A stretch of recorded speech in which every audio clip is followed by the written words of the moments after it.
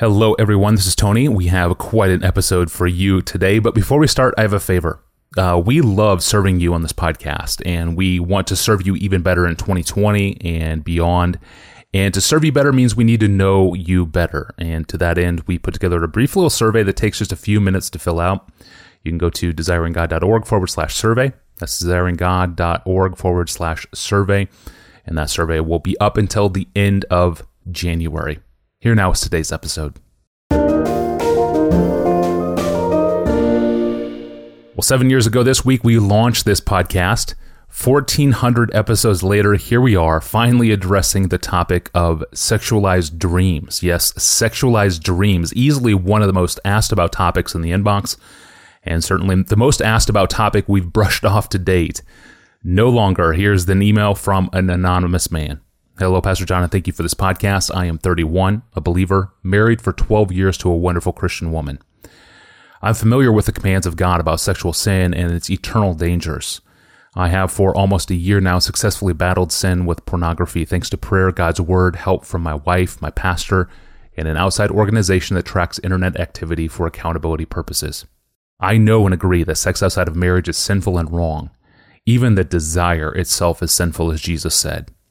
My question, though, is as follows. Why do I have lucid sexual dreams with people other than my wife, even people I've never met before? These dreams bother me intensely even after I wake up because I can't help but feel that I have sinned. And even worse, I feel as if I had no control over it, as with most of my dreams. I have a pretty unhealthy sleep pattern, partly because I would rather not dream at all. I am quite troubled by it, and any help would be appreciated. Pastor John, what would you say to him? The first thing I would say is that I don't know why this is happening. So I don't want to pose as having a psychological or a spiritual or a physical, hormonal, surefire answer to what's going on. I think it's good to be bothered by it like he is and like others are. But not good to be undone by it. Let me make that distinction. Let me give 4 passages of Scripture that might shed light on the way dreams work, what they mean, what they're about, and then end with 5 very brief practical suggestions. And what I'm praying is that these texts just might be used by the Holy Spirit for some fresh power of deliverance from dreams that we can't control, but God can. So here's number 1, Zechariah 10, verse 2. The household gods utter nonsense, and the diviners see lies. They tell false dreams and give empty consolation. Therefore the people wander like sheep. They are afflicted for lack of a shepherd. Now, this simple point follows. There is such a thing as false dreams. That doesn't mean claiming to dream when you don't dream. It's not like these folks were saying they had a dream and they didn't have a dream. That's not what it means. It means they're claiming that their dreams had a particular meaning, which they didn't. There are false meanings. There are dreams come and they deliver false messages to us. So my first exhortation is say to the Lord and to the dream and to the devil, that was a false dream. It does not mean I am unfaithful. I mean to be faithful to my wife. I am not unfaithful to her. Those dreams are a lie. So say that on the basis of the reality of the Bible that there is such a thing as a false dream. Here's number 2, Deuteronomy 13, 1-3. If a prophet or a dreamer of dreams arises among you and gives you a sign or a wonder, and that sign or wonder comes to pass, and he says, let us go after other gods, which you have not known, and let us serve them. You shall not listen to the words of that prophet or that dreamer of dreams, for the Lord your God is testing you to know whether you love the Lord your God with all your heart, with all your soul. Wow.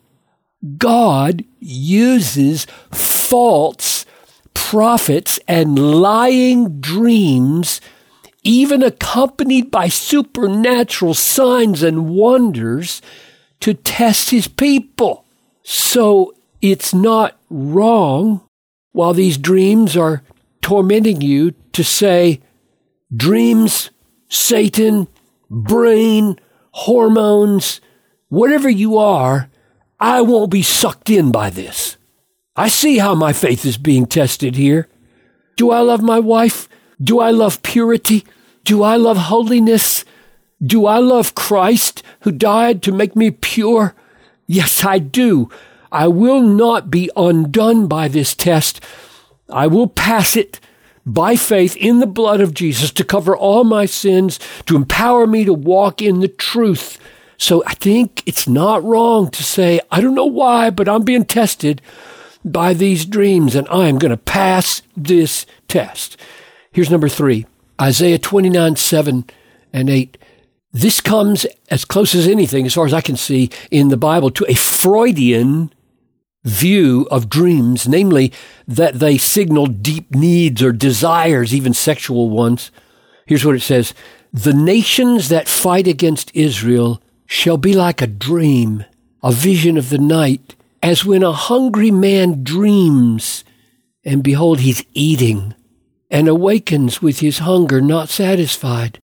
Or as when a thirsty man dreams, and behold, he's drinking, and he awakens faint with his thirst not quenched. So shall the multitude of all the nations be that fight against Mount Zion. So the point of this text most immediately is the nations who think they're going to win against Israel will no more win than the dreamer got his thirst quenched in dreaming. That's the point. Now, here's my reason for pointing out this text. It's not that. It was common knowledge, evidently. Thirst might make a person dream of drinking only to be frustrated. Hunger might make a person dream about eating only to wake up hungry. And I would say, in the same way, sexual hormones, desires, impulses born of just nature might make a person dream he's having sex, and he wakes up and he didn't have sex. Now, that does not explain why you would dream about women who are not your wife. That may be traced to old patterns of fantasies that go back 30 years, 20 years, 15 years, and need to be broken. But the point here is there is nothing remarkable when a physical craving like hunger or thirst or sexuality cause a dream that the craving is being satisfied when it isn't. And the question is, what will you do with it in the waking life? That's the question, not just that it's happening. Here's the last one. Job 33:14 following. God speaks in one way and in two, though man does not perceive it. In a dream, in a vision of the night, when deep sleep falls on men, while they slumber on their beds, then God opens the ears of men and terrifies them with warnings, that he may turn aside man from his deed and conceal pride from man. He keeps back his soul from the pit, his life from perishing by the sword. That's amazing. That text teaches that God really does use dreams to terrify us with warnings in order to humble our pride and keep us back from sin. But if that's true, one way to look at sexually illicit dreams, that is, dreams when you're doing illicit things in the dream, one way to look at them is that God is terrifying us in our dreams of the horror of this prospect in real life so that we won't do it. So we're back at the idea of being tested, like it said earlier. Will the dream have its God-appointed effect of humbling us, frightening us about our own bent to sinning, And will we lay hold on him for purity in waking life? So here are my 5 quick bullet suggestions flowing from those few biblical observations.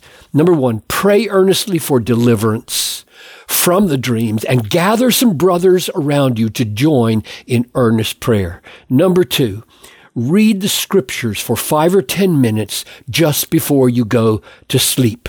Some portion about God's work and his value, like Philippians 3:8 or Colossians 1:15-18 or Hebrews 1:1-3. Soak your mind in the word just before you go to sleep.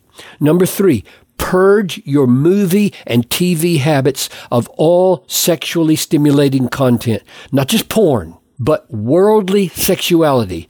Now that's just about all TV shows and all movies. Sorry about that. You don't need it. Christians for 2,000 years did not feed their minds on movies every night. It won't help you to be stirred up by so-called PG-13 movies that have sexually titillating scenes in them. Number 4, perhaps get a sleep study done.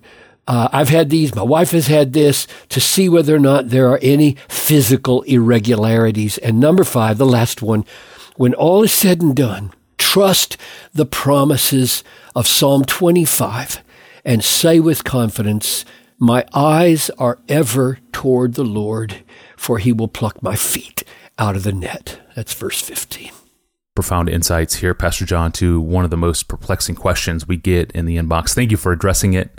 Well, what does your marriage most need from you? That's a great question. It's a searching question, and it's up next time when we return on Wednesday. Until then, if you're willing to help us out, fill out our online survey. Go to desiringgod.org/survey. That's desiringgod.org/survey.